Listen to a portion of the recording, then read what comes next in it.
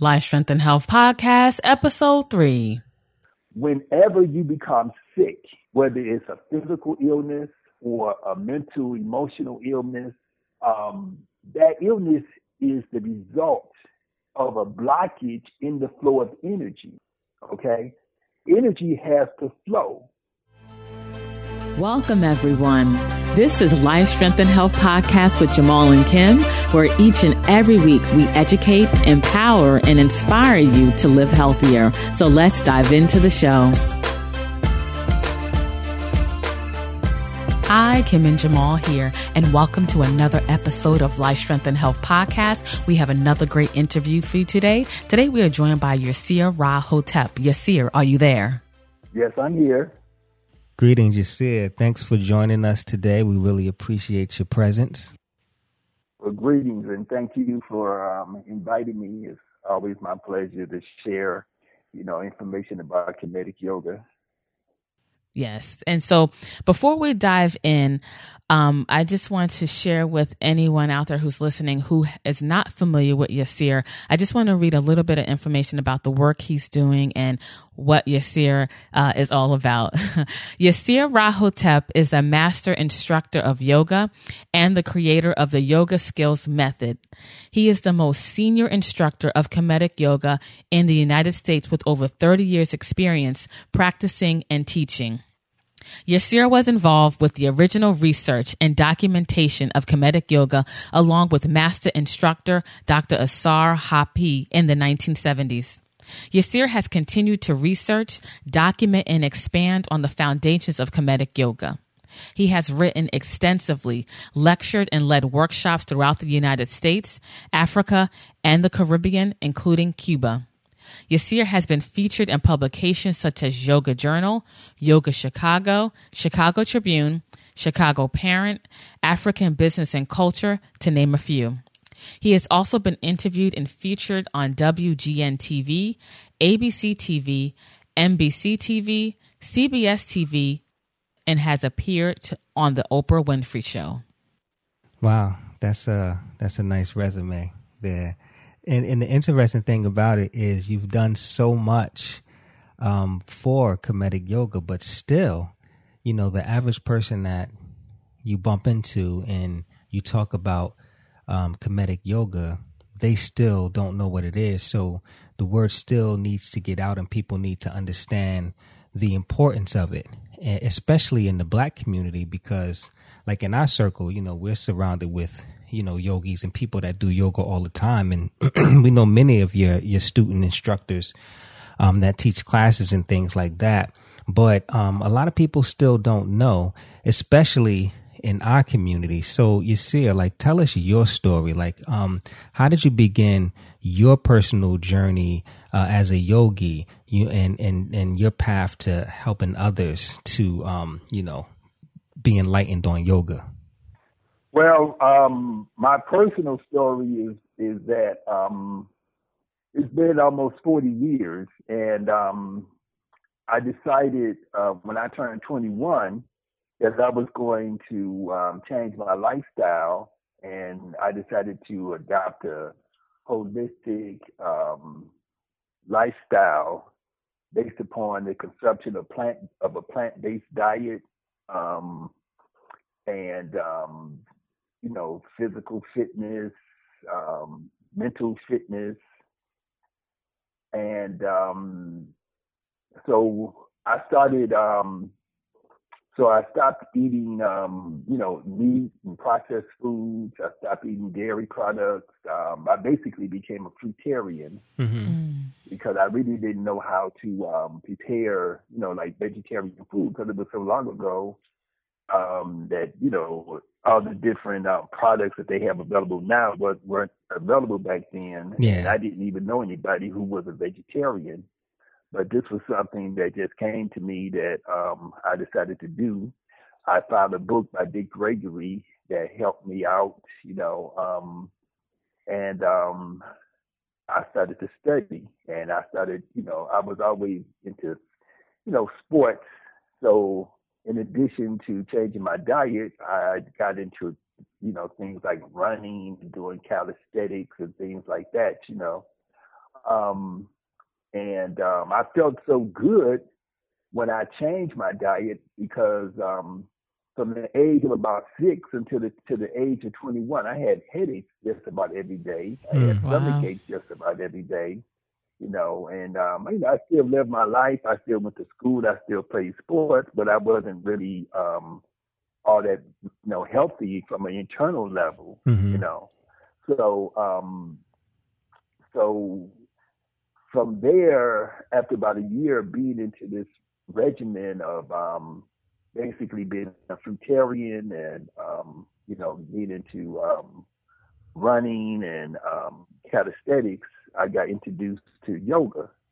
And when I went to the yoga class that I was invited to, I was very reluctant to go because I was expected to see a little Indian man with his legs crossed, in a little diaper and stuff,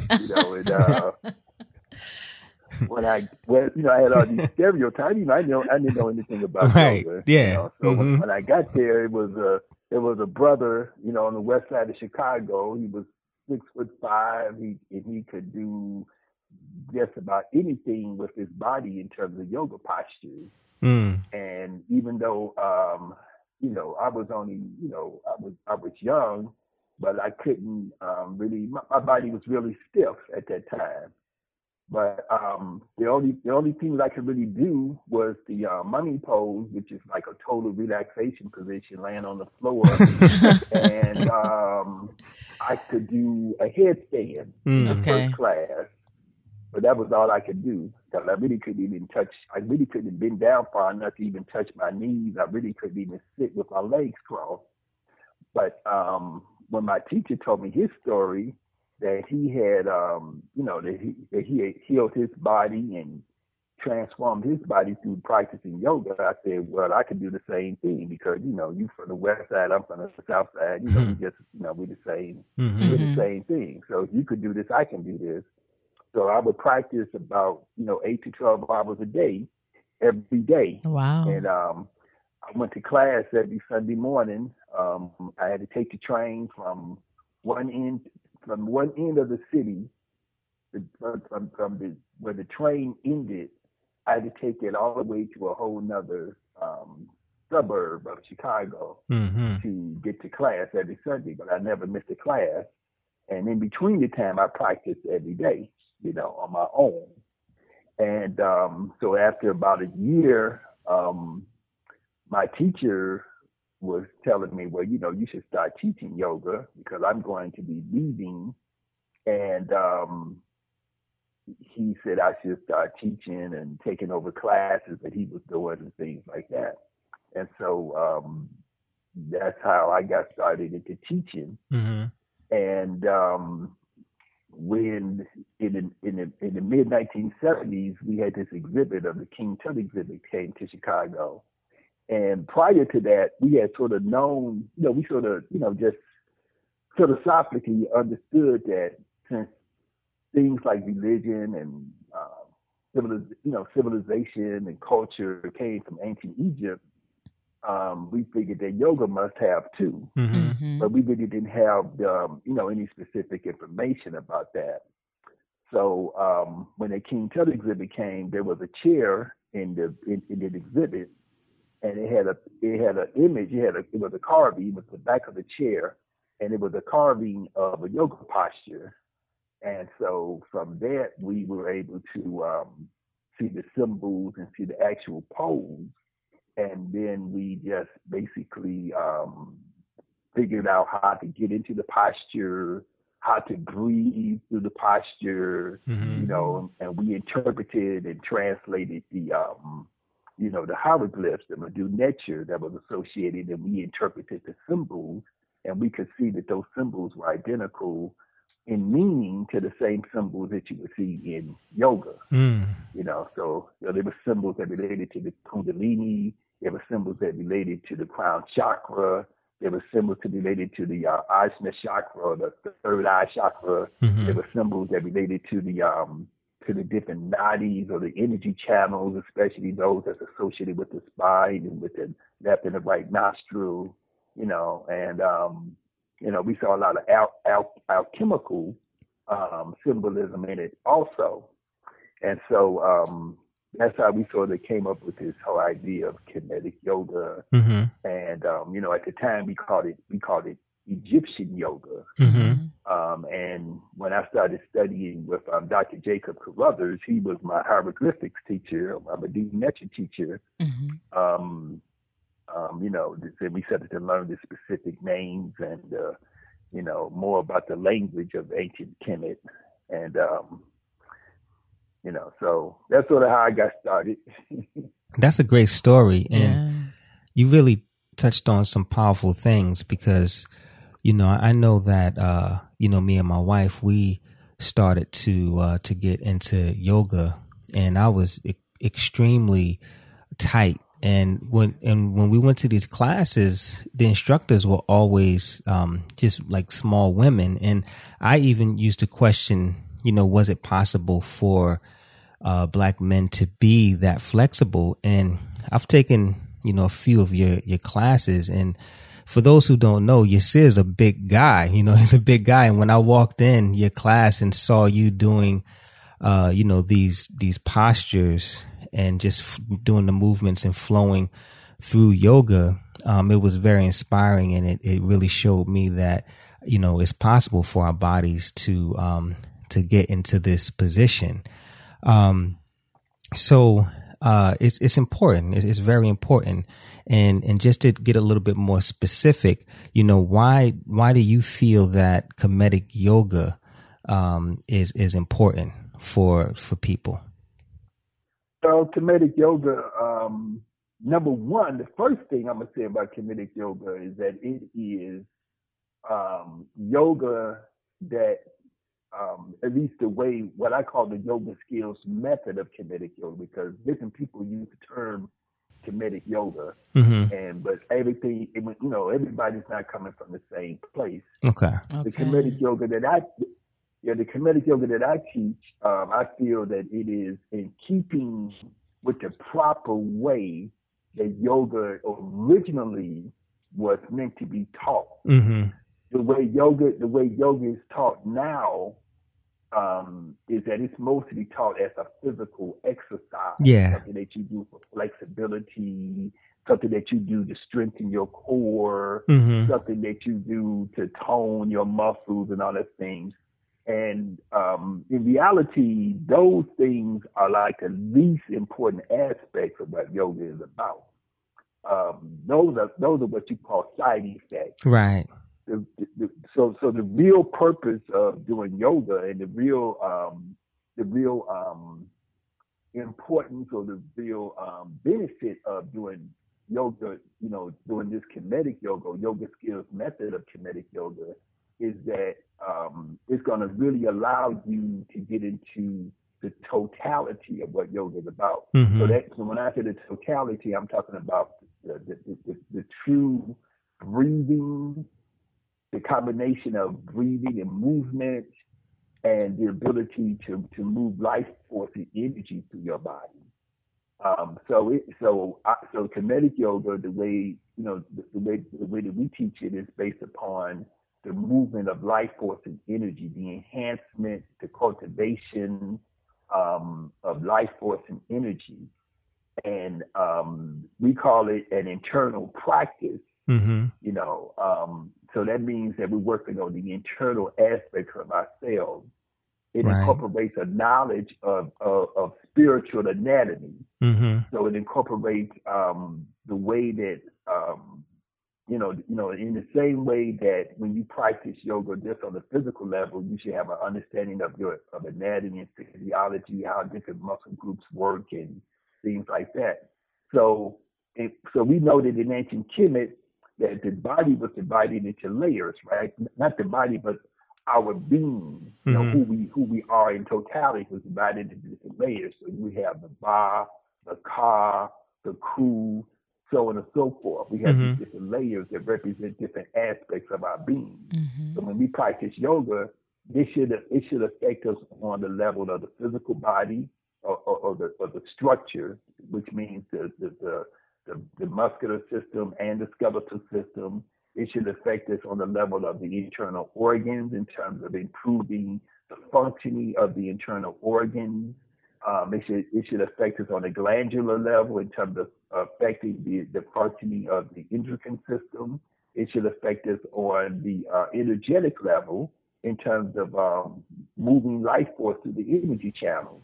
Mm-hmm. So we know that our bodies is more than just physical. Our bodies is, we have an energy body, we have a spirit body, we have a bioenergetic body. And so that body is the life force. That body is, the system of energy channels through which energy flows, and incorporates the chakras, or the Kala Kasa, as they would be saying in an ancient Kemetic language. Mm-hmm. And it incorporates the energy channels, or what they call the nadis, the energy through which the life force flows. And so when we practice, so whenever we do a yoga posture, or whenever we do yoga meditation, it should be affecting all of those layers of our being. Also the mental aspects of ourselves and the emotional aspects of ourselves. All of those things, when you're doing one yoga posture, mm-hmm. you should be affecting yourself on all those different levels. And so, and ultimately, the goal of the practice of Kemetic yoga is supposed to be self-realization and self-actualization. Mm-hmm. And so those were the two goals of the ancient Kemetic, what they call the mystery system, mm-hmm. The system of self-development, self-realization, understanding what your true nature is, and that you are not just this physical, limited being, but you have an unlimited potential, and then actually putting into action, your potential and then reaching your potential. So that's self-actualization. Mm. And so when you practice yoga, you should become better in everything that you do, not only in your health and your wellness and your strength and your flexibility, but also in everything that you do in terms of your relationships, your professional development, your economic development, your internal psychology, in that you see that you are a powerful being and not just somebody who's a victim of this racist system, mm-hmm. white supremacist system that we live under, and just viewing yourself as just being a person that's affected by that. But you start to view yourself as somebody who that has no effect upon me, because I go beyond that. Mm-hmm. I live in a universe where that doesn't hold me back. Mm-hmm. I can master and conquer that. Wow. Right. You just said it a whole lot. I definitely advise everyone to go back and listen to this a couple of times, because he's really laying out some deep things. And, one of the things that we try to teach our listeners is the importance of taking a holistic approach to life and everything that they do, that it should be a whole, no isolated things. And it seems like, in our society right now, we deal with a lot of isolations. We go into the whole of things and we take out isolated things. And that's how we kind of look at everything fractionized. And it's important for people to take this holistic approach. I mean, yoga pretty much encompasses everything. And we're talking about an ancient African practice. A lot of times when people think about yoga, they think about, Indian culture, Hindu. They don't think about Africa. So specifically, as for the Black community, why is it important for Black people to embrace their ancient African system of yoga? Well, because number one, it's better than doing commercial yoga. Mm-hmm. And when I say that, I'm saying that not based upon any type of ego or anything, but when you do the research, you see that they basically are telling us in the commercial mainstream yoga world that yoga is this 5,000-year-old practice that comes from India. Mm-hmm. But most of the things that you're being taught when you go to yoga class is not 5,000 years old, and it's not even from India. Most of it's from California and from London, from England, because because I've done the research. When you go back and you look at when you study ancient India and you say, well, what yoga was they doing 5,000 years ago? You can't really find anything. You know, you can find small little tidbits of yoga ideas and yoga practice going back several thousand years in ancient India, but you don't see all of these hundreds and hundreds or thousands of different postures that they claim come from India. You don't see Ashtanga yoga, as they claim is the most ancient form of yoga. Most of these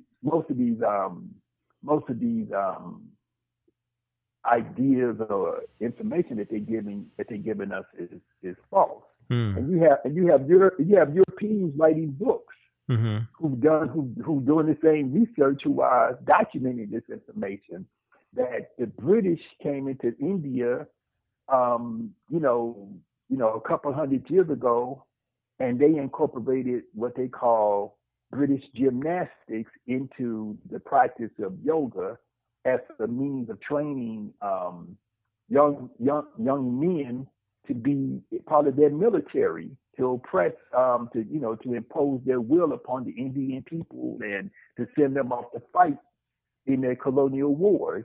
So a lot of these very gymnastic type of yoga postures and things, that's where they come from. They come from the British. And you could find all of those in books written that show the British guys in the 1880s and 1890s doing the same exact postures that you see these people doing today. And they call it Ashtanga yoga, and they call it Iyengar yoga. But when you go back and you look at the documents, you go back and you go to ancient Kemet and you look at the walls of the temple. I can take you to the temple of I can take you to Saqqara in Kemet, and I can show you images on the tomb or the tomb of Tagini, and you can see yoga that's 6,000 years old. Yoga posture is 6,000 years old. So we can clearly see that yoga goes back probably at least 10,000 years in ancient Kemet. And we can see not just obscure little yoga postures, but we can see very sophisticated poses. Yeah. Not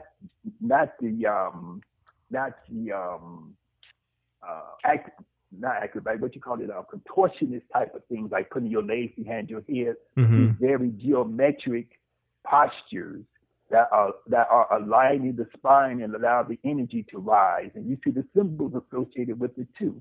These things are much, much older in Kemet than they are in India.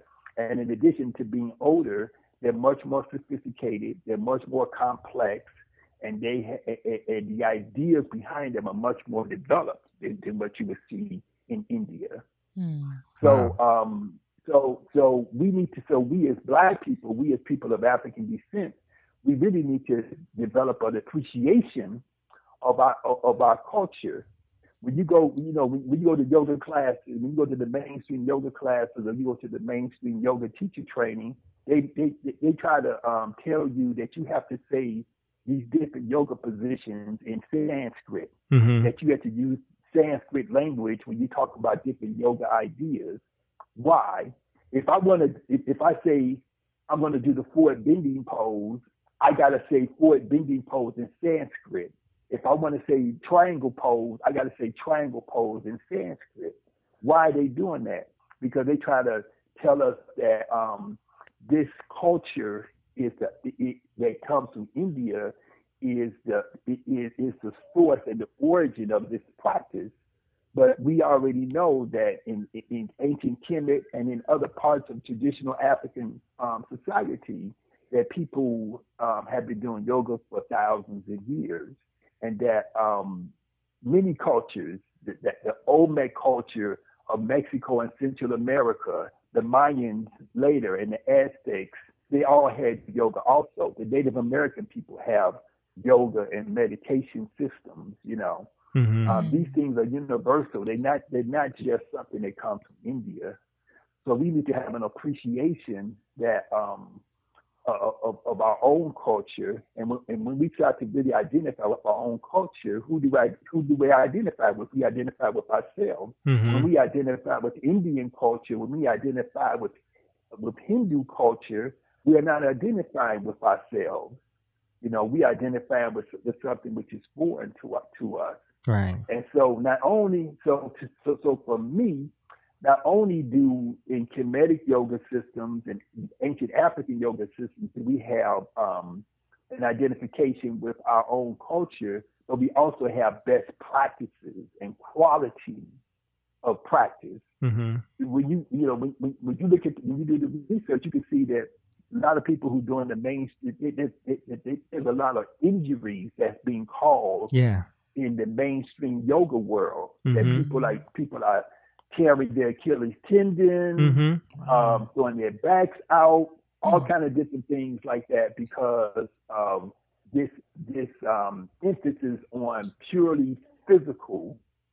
When women practice Ashtanga yoga, it has a masculine effect upon their bodies. Wow. Their body, they start to lose their feminine qualities and their feminine energies because what they call Ashtanga yoga is the primary example of this military yogic idea that was incorporated into that system by the British. Wow. You know, that's why they go so fast. That's why they talk about making your muscles and your core strong and all that kind of stuff because it was based upon training men for the military. It is really not even for the feminine body. Wow. This is incredibly enlightening. Thank you for sharing this information because I know a lot of times Black people, they can't, like you said, identify with yoga and with Kemetic yoga. I mean, how could you not identify? And hopefully this is something that could really inspire our listeners to get involved with Kemetic yoga and understand the importance of doing it. And one of the things that you spoke about was using your breath with yoga. And a lot of times when people, actually, I won't even say when they think about it because people don't even think about the breath, let alone talk about it. No, it's just kind of like an afterthought because we automatically do it. Can you take a moment and just talk about the power of the breath and how that kind of powers yoga? Well, I would just ask people to think about it logically, because that's one of the things that critical thinking and logical thinking is something that we have really gotten away from. Just think logically. If I was hungry, I'm going to go get some food, right?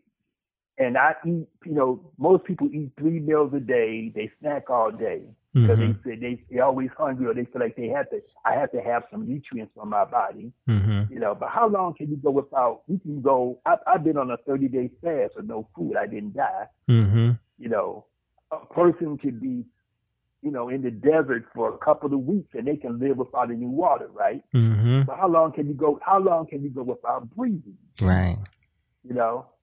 So you can after 5 minutes, you're going to die. Your brain will be dead. It won't be able to sustain the functioning of your body and you will be dead. So breathing is the most important thing that we do. It is our number one and primary source of nutrition. It's what keeps us alive. The breath has the life force in it. In Indian yoga, they use the term prana. In Kemetic yoga, we use the word shu or ankh. Shu means breath. Ankh is the life force that is contained within the breath. And so the first thing that we do is we have to breathe. Even when you read the Bible, what does it say? It says God took some dirt, shaped into the shape of a person, and then he breathed the breath of life. So we know that breath of life that we are dealing with is something that comes directly from the Creator. It is that creative force that Mm-hmm. causes us to be alive. We know that we have a physical body that's based upon a circulatory system, a respiratory system, a skeletal system, digestive system. But we also have a non-physical body, which is based upon a system of energy channels through which the life force flows, and energy wheels, or what they commonly call the chakras, which conducts the flow of energy throughout the body and are connected to our developmental system, our system of development from childhood into adulthood into higher levels of consciousness. So, so the breath is the foundation of all those things. Whenever you become sick, whether it's a physical illness or a mental, emotional illness, that illness is the result of a blockage in the flow of energy. Right. Okay, energy has to flow. When you go to if you go to an acupuncturist, the acupuncturist is trained to diagnose where there is a blockage in the flow of your life force through your energy channels. They call those energy channels meridians. So he puts the needle in the place where the energy is blocked, and then that insertion of the needle helps that energy to open up and flow again. And so all illness, all disease, regardless of what name you put on it, regardless of what type of disease vector or whatever it is that's supposed to be causing this disease, the disease is the result of the blockage of energy. Right. And by the time that you notice a symptom that you are having illness or some type of sickness or disease, that energy had been blocked for some time, and it had become it had created a stagnant condition whereby the energy wasn't able to flow, that resulted in that particular illness. And so regardless what the illness is, it's because of a blockage in the flow of energy. And so breath is what allows this energy to flow. Right. So when we do controlled deep breathing, when we do yoga movements and postures, it should be with the primary intention to cause energy to move and to flow through the energy body, through the energy channels, in the same way that the physical body has its own anatomy that you can see on an X-ray, that you can see on an MRI.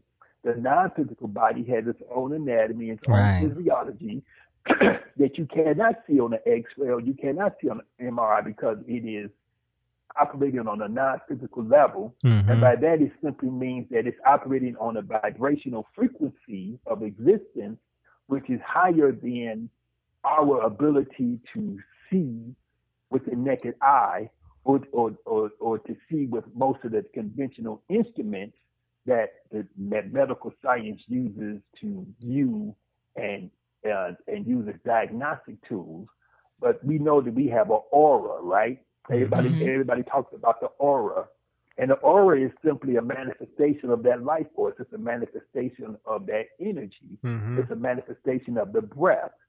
When the breath is able to flow properly and breath is able to flow smoothly, and we have abundance of this breath and life force in our bodies, we have a very strong aura. When we have blockages in the energy, when the energy is weak, when the amount of life force that we have contained within us is low, the aura is going to reflect that. It's going to be a weak aura. The color is going to change. You're going to see different little blotches or different little spaces in the aura where it's not strong yet. Things like stress is going to affect the energy. So that's one of the reasons why we emphasize in yoga being calm, not because it's just to be nice, be like a nice person, but it's because when you're upset and angry and have anxiety and worry, it causes you to really, you're killing yourself. Really. You're burning yourself up. You're causing this blockage in the flow of energy. So even when you look at the word respiratory system, right? You look at the word respiratory. You take off the R-E in the beginning and the O-R-Y at the end. You left with the middle suffix, right? Or the main word, which is spirit. Mm-hmm. So every time you take a breath, you are re-spiritizing yourself. Mm. So the breath is fundamental. The breath is the most powerful thing that you do. And if you don't learn anything else in your practice of yoga, you should learn how to breathe, because breathing is going to activate the parasympathetic nervous system, which is your relaxation response. And so that's going to lower your blood pressure. That's going to stimulate your digestive system. That's going to stimulate your eliminative system. That's going to help your circulatory system function better. You know, that's going to cause your body's ability to heal itself to increase. You know, you're enhancing your body's natural ability to heal itself when you practice controlled deep breathing. Mm-hmm. So simply laying on the floor or sitting with your legs crossed, sitting in a chair, sitting up on the couch, however you want to do it, and just close your eyes and just simply breathing in slowly and breathing out slowly is probably the most powerful thing that you can do for your health. Thank you for sharing that. And before we go any further, let's take a minute to hear from our sponsors. Let's face it, we are living in a world set up for us not to be healthy. And with the overabundance of health information available, it's so easy to get overwhelmed and confused on which path to take, which leads to inaction and not making health a top priority. Well, that can all change. We are Life Strength and Health, the #1 center in New Jersey for helping you to detoxify and address your digestive system challenges. We provide support, accountability, guidance, education. We will be with you every step of the way to help simplify this process and help you to reach your health goals. So if you're ready to take action, if you're ready to make your health a top priority, then visit us at lifestrengthandhealth.com or give us a call at 1-800-503-7127 and book your consultation today. Don't live in the New Jersey area? Don't sweat it. We can work with you virtually. So visit us at lifestrengthandhealth.com or give us a call at 1-800-503-7127 and book your consultation or virtual consultation today. Now, as far as meditation is concerned and yoga, like how do those two connect? Well, meditation is part of yoga, just like right. Geometry and trigonometry are part of mathematics. Right. You know, it's all part of the same thing. Mm-hmm. So when you practice yoga, meditation is a part of that practice. So the first step in your practice of yoga is to learn, number one, like I was saying, learning how to breathe. Mm-hmm. You know, learning, so in kinetic yoga, we do what we call the cleansing breath, which is which is a form of abdominal breathing and a cleansing, a release of old air and toxins out of the respiratory system. And then we do the mummy pose, which is a total relaxation position. And so what is meditation? Meditation is a step-by-step process. So the first step is relaxation. The second step is concentration. So once you get your body to relax, the next thing you want to do is get your mind to relax and get your mind to focus. After you allow your body to relax, your mind to focus, what comes next? It is becoming aware of what's happening internally. So now you become aware of the fact that you have this life force and this energy, which is actually circulating in your body. When we are in a non-mindful state of being, we're not aware of what's happening. Right. But when we slow down and we focus inwardly, we can say, oh, I have this energy. I have this life force which resides 3 inches below my navel at the base of my spine. So now I can use my breath to connect to that energy, and I can use my breath along with my mind to pull that energy up my spine and move it up to the crown of my head. Mm-hmm. So when I'm practicing meditation, I'm not just sitting there like just trying not to think about anything. Mm-hmm. I'm actively using my breath to move that energy up my spine, move it up to the crown of my head, and then move it to the third eye, the Heru chakra. Okay, and then when I exhale, I'm consciously trying to move that energy through my arms and into my hands and down my legs and into my feet. So meditation is really this process of energy movement. And so then once I get this energy to flow, once I get this energy to move and to circulate properly, then my next thing is that I'm going to consciously will this energy to heal my body, to take away any type of illness, to take away any type of potential, disease that could be developing in my body, and also in my mind. So I want to release negative thoughts. I want to release negative energy from my body. If I know that I have a particular ailment that's taking place in my body, I want to focus on that area with my breath and with my mind, and I want to send healing energy to that area of my body, and I want to release that negative energy when I breathe out. Mm-hmm. This is what's happening when you practice meditation. Mm-hmm. So then the next step after that is that you want to be able to use your, once you put yourself into that state and you bring yourself into that sort of oneness, that sort of mindful state, then you want to say, okay, I want to use visualization, and I want to visualize myself being who I really want to be. I want to visualize myself achieving the goals that I really want to achieve. So you put these images into your mind, into your consciousness, and then you use your breaths, and your breathing to project them into the universe, into the cosmos. And then they set, so it's like you're planting seeds. Mm-hmm. So so your meditation is your process of tilling the soil to prepare the soil so that when the seeds go into the soil is prepared. Right. The seed is able to take sprout. The seed is able to take root because you have prepared the soil, you irrigated it, you oxygenated it by turning it and all that stuff. And now that seed is in fertile ground. And so that's what your meditation is about. It's about creating a fertile place, a fertile consciousness place where you can plant your seeds that's how you create your own reality. Right. So that's a process. Mm-hmm. So when you read these books that talk about the secret, or they talk about the secret this and the secret that, they just telling you to think real hard about something. Right. That's not going to work. Yeah. You have to have an internal practice. And you also have to be able to, and you also can't be putting all kind of crazy stuff into your body. Mm-hmm. Because when you eat animal foods, when you eat fried chicken and pork chops and all that kind of stuff, when you're drinking Coca-Cola and alcohol and so on and so forth, you're clogging up your energy channels. Right. And so because those energy channels are very sensitive, and if you're a person who has melanin, you are even more sensitive, and you're going to be affected more by toxic consumption than people who don't have melanin. Mm-hmm.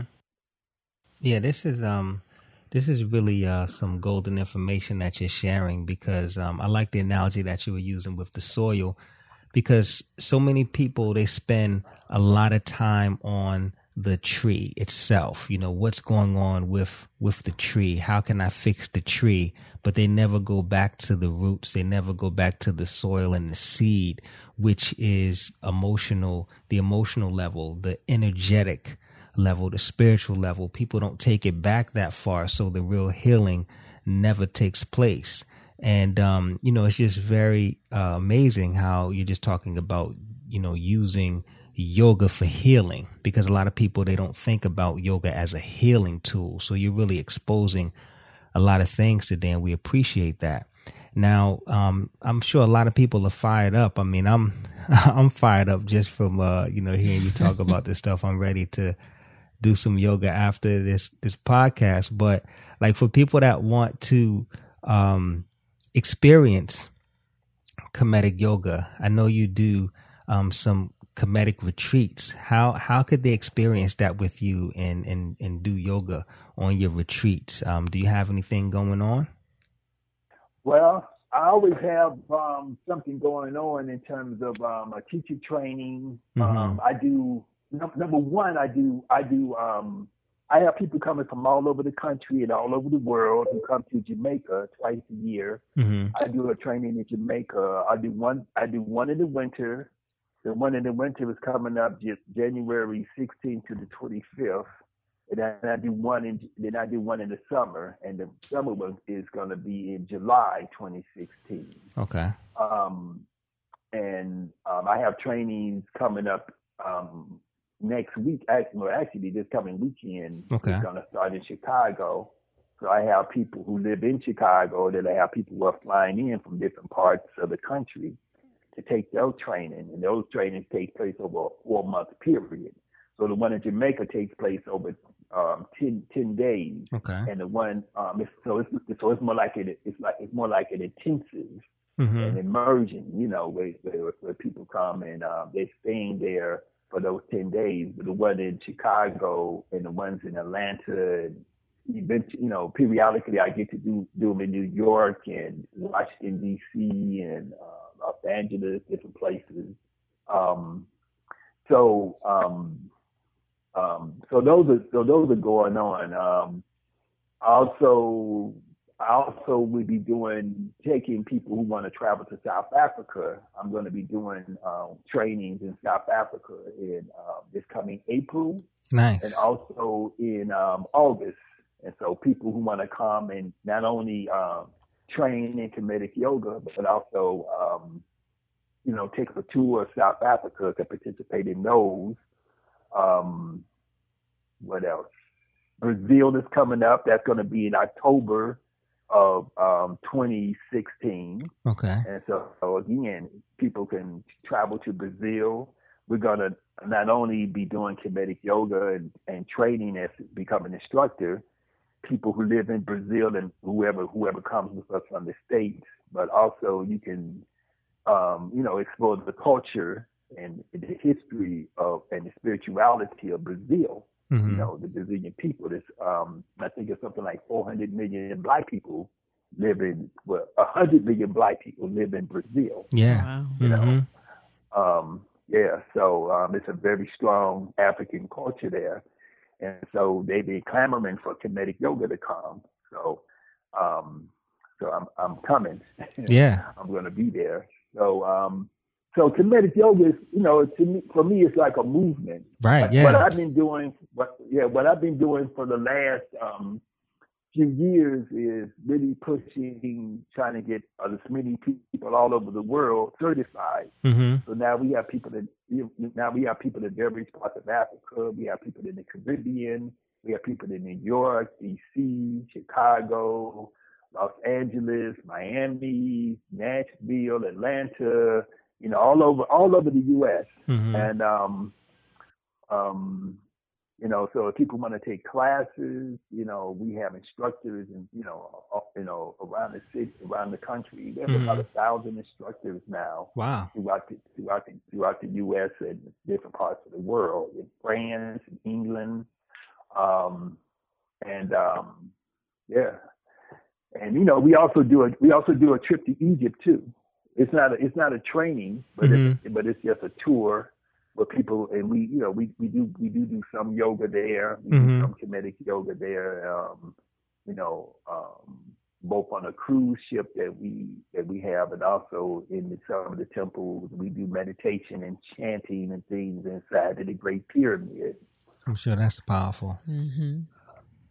Now, for those who want to take yoga and they can't make your retreats, do you have a data, or is there a database that lists the different instructors throughout the country and the world where people might be able to look up where they can go to take Kemetic yoga? Well, we're gonna put that up on the website. But if anybody is interested, that you try to find an instructor in the part of the country where you live, they can just send me an email or call me. Okay. And I can connect them with if there's an instructor there, I can connect them with that person. Perfect. And you also have instructional videos and resources out there that people can get as well, right? Yes, I have I have two instructional DVDs that can be purchased on the website yogaskills.com, and I also have an instructional meditation, a guided meditation CD that takes you through those 5 different steps of meditation. And we call that the Master Collection. And so that's available online for a little bit less than $50. Okay. And just so everyone knows, all of Yasir's information, his classes and his resources, will be sure to include those in our show notes. So we are coming to the end of our show. Quick sidebar question for you, Yasir. One of the yogas that's starting to gain a lot of popularity is like the hot yoga, the Bikram yoga. What are your thoughts on Bikram and like the hot yogas? Well, I think doing any type of yoga is better than not doing. It's better than being sedentary. Yeah. So, Bikram is a man's name. His name is Charlie Bikram, Chardoni Bikram, or something like that, or Bikram Chardoni. I forget exactly how you pronounce his name, but that's a person's name. This is something that he thought up. He said, well, we're gonna do yoga. We're gonna turn up the temperature in the room and do yoga, and it's gonna make you sweat. Which I think that's a good concept. Sweat. Sweating is good. I go to the steam room in the sauna when I want to sweat, or I go to Jamaica and I work out in the sun. But one of the things that that you have to think about too is that when you're doing yoga in a confined space and it's 100-something degrees and you're sweating like that, and you're around all these other people, and everybody is putting off toxins, and they're not only putting out physical toxins, they're also putting out their energetic toxins into the atmosphere. Right. And there's no place for those toxins to go because you're in that confined space. There's no windows open in those type of classes. And so basically you are absorbing everybody else's energy, when you're in those classes. So a lot of times people feel like they feel drained till they feel really tired when they get finished with those classes. Right. And they may attribute it to the heat, but a lot of it may really be coming because you are absorbing so many other people's energy and stuff. Wow. So, yeah, good point. Good point. Yeah. So we go to Jamaica, when we want to do yoga in the heat, or we just go outside. If it's hot outside, you just go outside and you do it in the fresh air. Right. And, I think it's good. I think it's good to sweat. I've always done that. But those are things that you have to consider.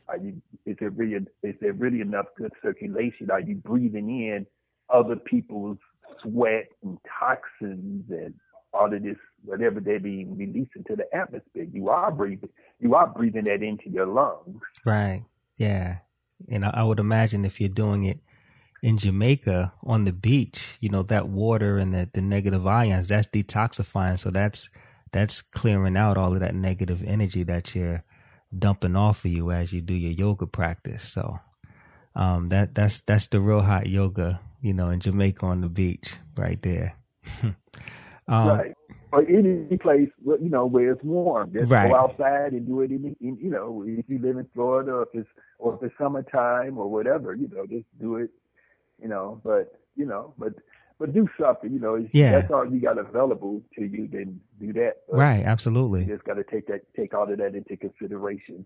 Okay, cool. Thank you for that insight. And lastly, if there was only one thing that a person could do to have the biggest impact on their health, what would that be for you? What would you suggest? They have to stop eating toxic. They need to adopt a plant-based diet and breathe and move. Yeah. that's, I mean, if you did that, it's like, it's going to be very hard for your body to develop disease. People who have disease, they pretty much work very hard to get those diseases. Really? They don't realize it. Yeah. But they worked hard to get it. I mean, just like when a person is very obese, it's like they eat a lot of food for a long, long time, and it takes a lot of work. They invest in a lot of energy. They invest in a lot of money into buying all that food. They invest in a lot of time and energy to eating it, and they're not paying attention to how their body is getting bigger and bigger and bigger, year after year, month after month, so on and so forth. So then they wait 20, 30 years, and they say, "Oh man, look at me! I need to lose weight." By that time, it's like it's not too late, but it's like you got to work hard to reverse that, Yeah. But one thing I wanna say too is that in terms of Kemetic yoga, like one of the things that I emphasize is becoming certified as an instructor, and our yoga skills, if you're going to get certified as an instructor of yoga, you're going to pay, thousands of dollars to do that. You want to be able to teach. You want to be able to teach yoga and make a living at it, or at least make a part-time salary at it or something. And if the only school of Kemetic yoga which is actually recognized on an international level is Yoga Skills School of Kemetic Yoga. Nice. Because if you do Kemetic yoga and you say somebody's telling you, well, we're gonna give you a certificate and it's not backed by anything, so who's gonna really recognize it? Our school is recognized by Yoga Alliance, and so that's an organization that sets the standards for what yoga, for better or worse, that sets the standards for what constitutes a yoga teacher and a yoga training and what's safe, the safety features and all those type of things. Right. So if you're going to get certified in Kemetic yoga, you need to get certified in Kemetic yoga, which is going to, number one, allow you to actually teach. If you go to a hospital or school, you're going to need a Yoga Alliance recognized certificate. You can't just have a certificate from a person who's just a dude who's just like, I teach Kemetic yoga, I'm going to teach you. Right. That's, so the certification is important, and, this is the original Kemetic yoga that was developed, at the beginning. In the modern world, the rebirth of Kemetic yoga in the United States started, with my teacher and myself. And then there's another brother named Yogi Khan, Babacar Khan from Senegal, and he, in the 1960s, he developed his own system of ancient Egyptian yoga, what he called Yoga of the Pharaohs. He was a protege of Sheikh Anta Diop. Okay. But these are the places where, these are the two origins of the rebirth of what our ancestors used to do thousands of years ago. Right. Okay.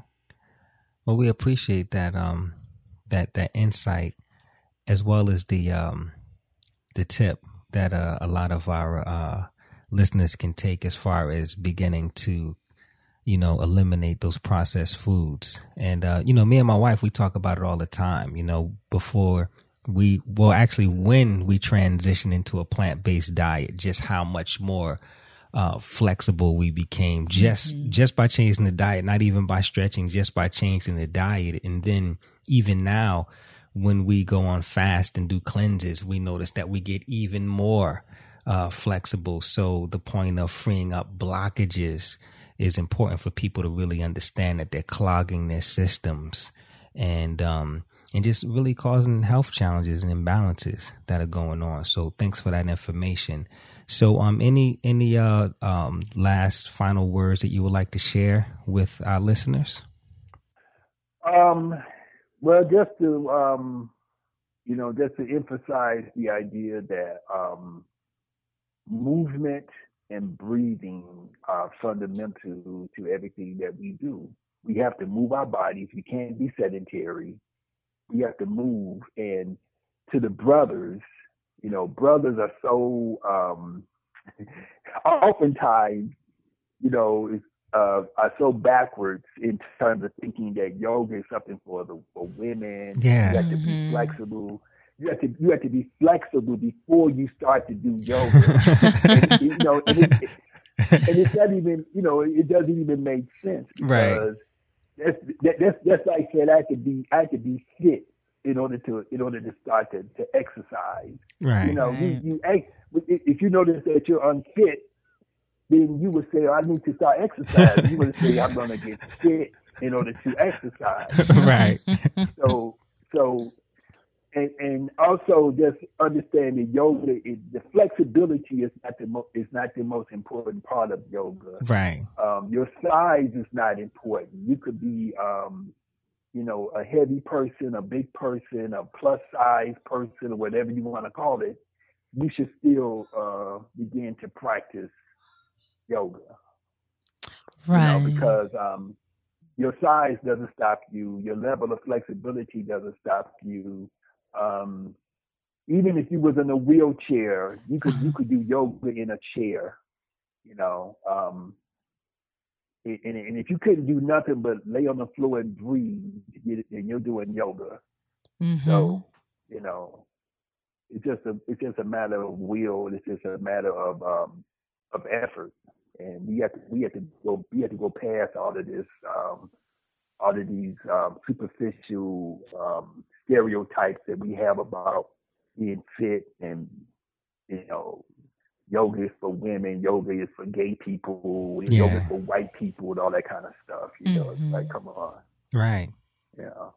Well, definitely today, with the information that you shared, you definitely gave people a whole new perspective of the necessity of doing yoga. Mm-hmm. So we thank you for that today. And before we go, as Jamal mentioned, all the information that was discussed, any links, any contact information for Yasir and all the wonderful work that he's doing, his products, his certification trainings, his retreats, can all be found on our show notes page at lifestrengthandhealth.com/3, or go to lifestrengthandhealth.com/podcast and type Yasir, YIRSER, in the search box. So, Yasir, before we go, I just want to say thank you so much for your time and sharing this powerful information. It certainly is inspiring. As Jamal said, it makes you want to go practice some yoga right now after we finish this podcast. Yeah. Well, I appreciate the work that you all are doing, and I appreciate Jamal, and who I met probably about 2006 or so, I guess. Yeah. Mm-hmm. When you came to the training, and I'm glad that you continued on with your practice and with spreading the word. Absolutely. So keep doing your thing, brother and sister. Thank you. Yeah, we appreciate you.